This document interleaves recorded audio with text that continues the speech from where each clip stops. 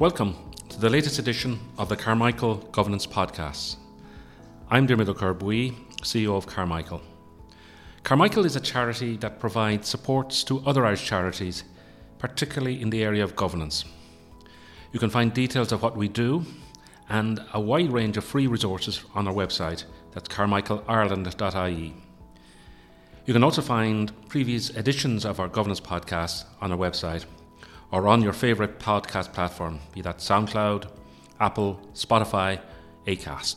Delighted today to have a special guest, Deirdre Garvey from The Wheel, for our first podcast for 2020. I'm sure most people know about The Wheel. Could you describe what The Wheel does and what's the role of The Wheel in the non-profit sector? Thank you very much for inviting me into your podcast series. So The Wheel is Ireland's national association of community organisations, voluntary groups, charities and social enterprises. We ourselves are a registered charity, and our job is to help all of the charities and community groups and social enterprises, no matter how large they are or where they operate or what field they create their impact in. Our job is to support them to positive social change and make an ever bigger and ever better impact. Quite a job, a role description there, all right. I'd be interested in just get your own background. How did you end up in The Wheel and what attracted you to the non-profit sector? Well, I think like very many people who end up in our sector, it was a complete accident and it was not something that I'd ever planned to do in terms of my career. I was the kind of person that didn't really have much of a plan. I left school in the early 1980s, and because I was good at maths and physics and subjects like that, I found myself naturally gravitating towards science. So I did a science degree in experimental physics in University College Dublin and graduated in the mid-80s. At that stage, there were very little jobs of any description in Ireland, and I ended up working for most of my 20s in Germany. And I found myself also in my spare time in those years in Munich part of a volunteer theatre group, drama group. Acting on the stage might not have been actually my best skill in the world, but I found that collective endeavour, the passion of putting on a show, the creative element of working together to do something that other people would enjoy. I hadn't realised it at the time, but it made inroads in terms of what I wanted to do. And when I came back to Ireland, just when I was 30, I returned to Ireland and I had one decision made, which was whatever else I would do, I would not continue my career in electronic engineering. I ended up getting a really, really lucky break, as I think many people often do when they change their careers, is that I was hired in the startup fundraising team of Barrettstown, and I was there for 5 years. I learned my craft, if you'd like to put it like that. One of the people on my board of directors, or on Barrettstown's board of directors, was an impressive individual, Dr. Mary Redmond, and she had this idea of The Wheel as a concept, as a network of everybody in the sector, no matter what differences that they might have in scope or scale, or working in disability or working in youth or working in overseas development aid or trying to address issues of poverty or equality or civil liberties. No matter what those different issues or organisations were, the common things they all had together were, and still are, that every single one of those organisations is run by a volunteer board of management or volunteer committee. Every single one of those organisations is dedicated to the public benefit. And 6 months later, a job ad went in the paper for the CEO of The Wheel, which was like the first staff member. Everything, in one sense, changed for me, professionally and indeed personally. And I'm now looking, in October in 2020, I will be 20 years employed. 20 years at the heart of the sector in terms of providing support, advice, guidance, looking at what's the challenges and the opportunities. Moving it to this year and in and again, every year is a year of change and a year of opportunity, but there's a particular backdrop to this year. What do you see some of the biggest challenges and opportunities in 2020 for charities and non-profits? It's funny, in one sense, 20 years later, sometimes the problems that we were seeking to address 20 years ago are still challenges that still need addressing. So in that sense, a lot of the challenges seem to be similar in terms of there's always people in need. There seems to be always a certain level of inequality in this country that we're some charities form that safety net, and there are always people who have particular challenges, either because of particular disability or because of particular exclusion in society, because of maybe a sexual orientation or because of the colour of their skin. There are always, in one sense, challenges facing society. So in that sense, the challenges will sometimes be the same. That said, for those people that do work together in clubs and associations and charities and community groups, quite often there are such a myriad of terminologies to describe these organisations. 2020 is shaping up to be a really potentially significant year. Number one, we have a general election coming up, but we see in the Wheel a real opportunity for the party manifestos and for the programme of government to take advantage of these opportunities that I'm just now going to talk about. One, after 18 years of lobbying by the Wheel, 2019 saw 3 different policies and strategies that will, if implemented, radically reshape and help and support the community, voluntary, charity sector. Now, those 3 strategies and policies are soon to be joined by a 4th one on volunteering in the first half of this year. So while we might say it's a pity the good intentions are split into 4 policy documents, and perhaps one integrated document with 4 different sort of sections would have been our ideal. And in the last election, we were delighted to be successful in our lobbying to see a commitment in the programme for government of the outgoing government that they would create a strategy to support the voluntary sector. But be that as it may, we have a strategy to support, a policy to support volunteering from the Department of Rural Community Development. In the same department, we have a 5-year strategy to support the community and voluntary sector. Over in the Department of Health, we have an implementation group looking at implementing a report that was published last year on the role of voluntary organisations in delivering public services that are publicly funded through the Department of Health and the HSE. And as I said, we have this 4th one coming on volunteering. What do all of these strategies have in common, and where are the opportunities? All of them have significant potential to direct a coherent, strategic investment in skills and capacity building within community and voluntary organisations, for the paid staff or indeed for the volunteers, of which there are hundreds of thousands of volunteers. As I said, all charities and community groups are governed by volunteer board of directors, and we have 65,000 plus of those at least volunteering to run our organisations, and they too require many skills and upgrading of skills because of the expectations and requirements, quite rightfully, that are on charities these days.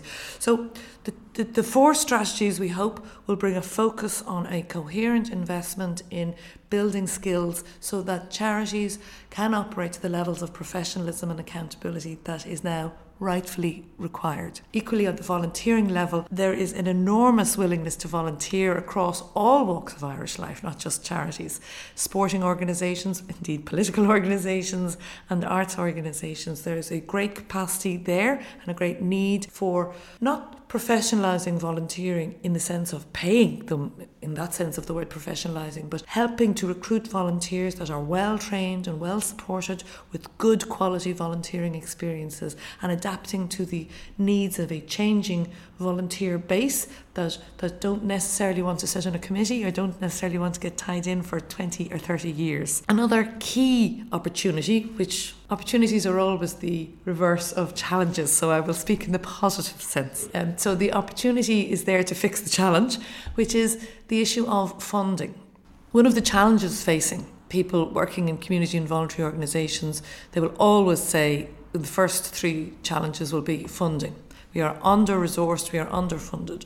Whether that be fundraising directly from the public, whether that be maybe charging for their service in a social enterprise model, or whether that be in a grant relationship from the government or from the state to deliver a particular service on behalf of the state. Voluntary organisations will always tell you that they are underfunded. So in one sense, I'm going to put that aside and talk about the type of funding that is given to voluntary organisations. For organisations that are funded by the government and by the state to deliver a public service, we quite often don't know what the level of money we're getting in any given year is until April, in the middle of the year. So it makes it impossible for people to plan quality controls. It makes it impossible for people to plan any kind of a budget. No organisation in the private sector would get into April in a particular year without having some sense of what its budget is for the year. So that's quite unsustainable in terms of quality and development and ensuring good practice. So we call that multi-annual funding. So across all three of these reports and strategies is a call to address the model of funding, making it multi-annual, the way that funding is given, as in funding should really cover all of the hidden costs. Sometimes they get called overhead in a negative way, but I'm going to stand up for the word overheads. I think overheads are a good thing in the sense of I want my charity that I support to have proper oversight. I want them to spend money in quality control. I want them to spend money on making sure that the checks and balances are in there so that if there is anything bad happening in a charity, like any organisation, that it can be caught. Those things take money. You have to pay someone to do the books. You have to pay someone to manage your risks. You might have to have a director of finance. So these things are quite often called overheads or administration in a pejorative sense, but I call them quality assurance costs that are very much part of the cost of delivering a quality public service of any kind to the public. So the model and the type of funding and the way it's given out, whether it's competitive through commissioning tenders, competing against the private sector, or whether it is in a grant relationship. These are all significant issues that require addressing. They don't necessarily require additional money, and that is a key thing. Additional money will always be put to very good use in charities. So that is the second, I guess, cross-cutting theme across all of these organisations. And the third thing would be very much the understanding that we need to have a better appreciation of the role that charities and community organisations play in our society, not just across the different arms of government, but also into the public. And I think there has been an under-appreciation of what it is to be a charity. And sometimes the word itself, charity, isn't helpful, because I think the public, quite rightly, and before I started working in a charity, my interpretation of charity was that, they're the people who do the fundraising on the streets, or they're the people that I hear the appeal of, and I can rattle off those household names. Whereas they mightn't realise that their local link bus service in a rural area actually has charitable status. They mightn't realise that their community coffee shop that is holding the social fabric of a very isolated community group together is actually a registered charity. They mightn't realise that the place where they get their physiotherapy service from or their rehab service from is actually a charity. So I think we need to have a sort of a more broader understanding of the role of charities in Irish society, and I think that would benefit the public in terms of understanding the complexity of running organisations like ours in the 21st century. And I think would also help people understand the wonderful examples, for example, that have nothing to do with service delivery that we've just spoken about. Because quite often I think charities can be seen as, they just deliver service. But think about the two referendums that have changed Ireland massively in the last 5 years. The marriage equality referendum 4 or 5 years ago and the campaign to repeal the 8th. And I know these issues were sensitive and there was differing views. I, for one, believe that Ireland has changed massively better as a consequence of the results and the outcome. But those groups are civil society organisations. They're registered charities. And that might come as a surprise to some members of the public to understand that those groups sit in the same space as the John of God's or Michael's House or the Irish Cancer Society. So I think a campaign that would be public facing but also across departments, so that a dialogue and a partnership working with all parts of government that interact with our sector, and indeed a communications campaign with the public would really help to understand that charities are not the same as the private sector. Charities are more similar to the public sector because we are by law required. By definition, we act in the public benefit. None of us can make a private gain. None of us. And lest anybody think that drawing a salary is the equivalent of a private gain, I might hasten to add that in what world would an exchange of 8 hours work for an hourly wage be deemed as, profit. And I think certainly in the private sector or in the public sector, the concept of working for 8 hours and not getting paid for it or being expected to do it for nothing would be a joke.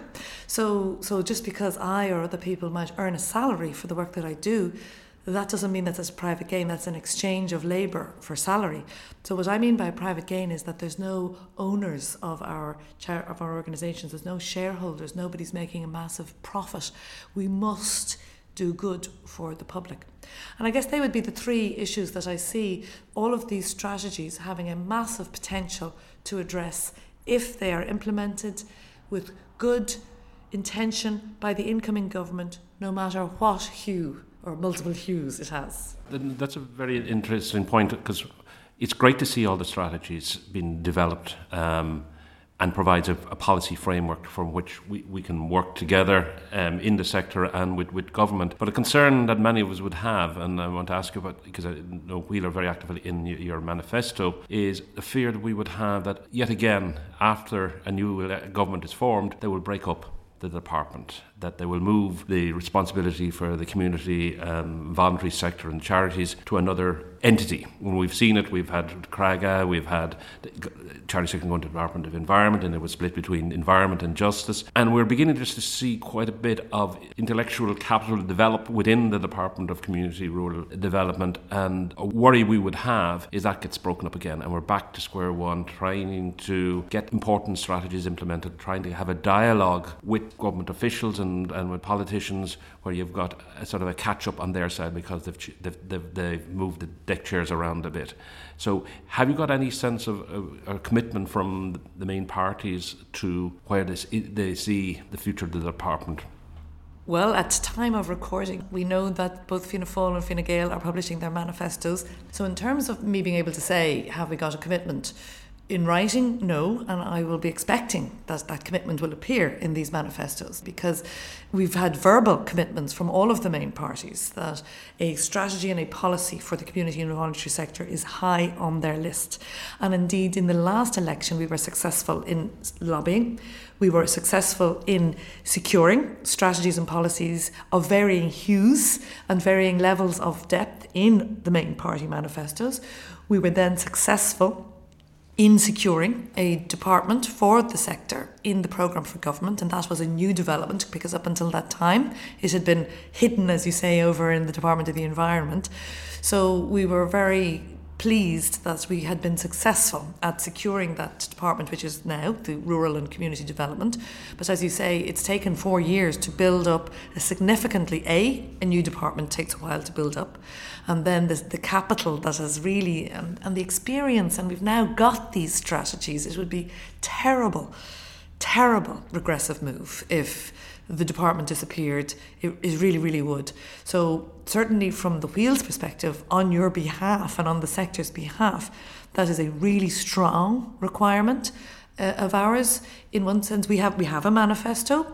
There are 4 main policy asks in it, and underneath that we have basically a further 18, in one sense, sub-asks. For me, if you don't have a senior minister with the prominent portfolio with the word communities and or charities and or voluntary sector in the title of the department, with a senior minister, if we don't have that, I would be very disappointed. So certainly for our part, that would be one that we would be holding very, very strongly to. And in fairness, we have got a very good hearing from the political parties, and we have really ramped up our campaigning this year as an organisation, but particularly with our members' involvement. We've put our members first and foremost, and it's a very powerful ask. And I guess when listeners are listening to this in a few weeks' time, we will know whether it's successful. And to be perfectly honest, you can run all the campaigns you want. You can have the fancy glosses, that we have for the first time. We will look at the manifestos. We will demand a senior minister in the programme for government, and that's where the output is. It's what's in the programme for government, and we will be striving. Very good, and we wish you every success, because it is critical for the sector that we do have, as you say, a strong minister and a coherent department. We mentioned earlier that this is a significant year for the Wheel in terms of you're celebrating 20. What's coming down the tracks for the Wheel in terms of your strategic focus for the coming few years?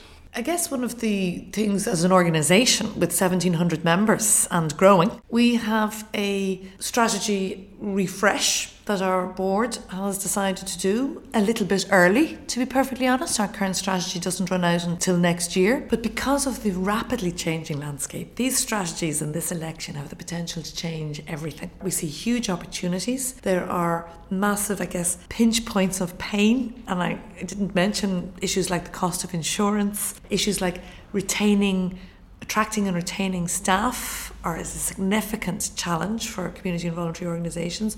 And coupled with all of the strategies that are out there, I guess our board and myself really feel that we can't afford as an organisation to wait until the calendar tells us it's time to do a new strategy. So our board just last month has decided to do a fast track in terms of a strategy refresh so that we can be nimbly responding to the opportunities and the challenges that the rapidly changing environment. We must capitalise on that sooner rather than later. That is exactly what our members require of us, and that is what we must do as the voice and the champion, of the sector. So what does that mean? It means that we're in a growth phase. We have 1,700 members. We're targeting 1,900 members by the end of this year.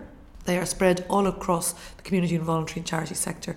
So what we're doing is rolling out as an organisation. We're sort of turning ourselves inside out instead of doing things for our members. In one sense, we're putting our members on the spot, continuing to set up, but really empowering through having locally positioned staff around the country to support members coming together in chapters around networks around specific themes so that they can be the ones being the spokespeople and not myself or people actually paid and employed in the Wheel office.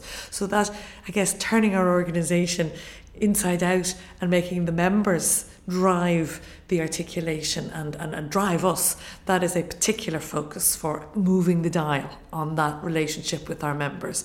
That is a particular organisational focus. We also have an additional organisational focus for the next few years on that skills agenda and that human resources and that making the charities be a legitimate, exciting, professional challenge for the most talented people in Ireland, whether they leave school after the junior cycle or leave school after the senior cycle or indeed go to university and go into professional work at that point. We believe that for a professional career with purpose, with fulfilment, for people to see and to dive into on purpose, rather than to end up in our sector by accident, which is where a lot of us end up. And the third, organisational growth area for us is very much involved in the EU space. In terms of, we have a whole new commission, we have a new European programme for the next 7 years, and we have the fairly disaster of Brexit. Now, notwithstanding the incredibly positive success on the political side in terms of the agreement that has been struck, we will not have a hard border, and that is good.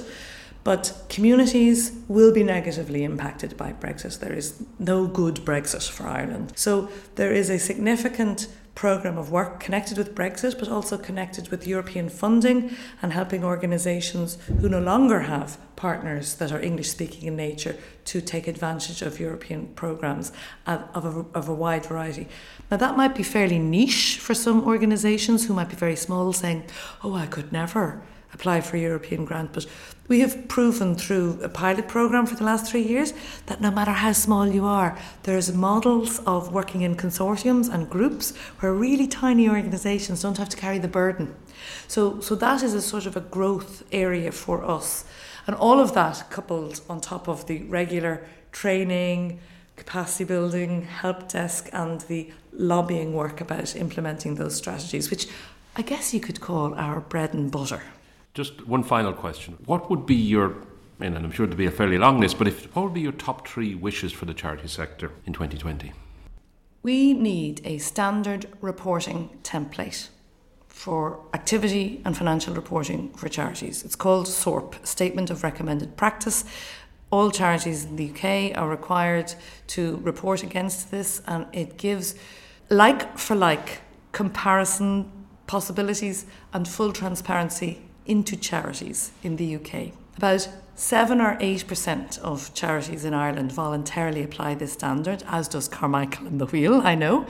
And we know that the charity regulator wants to bring this standard in. There's a technical piece of legislation that has to pass first. Charities and the Wheel and Carmichael and many others have been calling for 15 years for this financial reporting standard to be brought in. Now that we have a regulator for 5 years, we believe it is way over time for this SORP standard to be brought in. It is absolutely imperative until we can compare like with like, until the public can compare like with like, until the public can see into the innards of charities. We will always have a slight question mark as to how the money is spent. I think this year, again, the issue of insurance and bringing down insurance is a really, really practical thing. There is a judicial bill that has been passed. The Wheel is a member and a board member of the Alliance for Insurance Reform. It affects all sectors, not just charities, but it is particularly acute in charities. And they are closing and they are stopping services already. That needs to be addressed, and insurance prices need to be brought down. And then the third thing that would really, really help is that we have a new standard for governance, a governance code, and we have a mandatory reporting on that for charities from next year onwards. And we know that the charity regulator is helping trustees and rolling out training so that trustees can be equipped to hold their organisations to the right standard.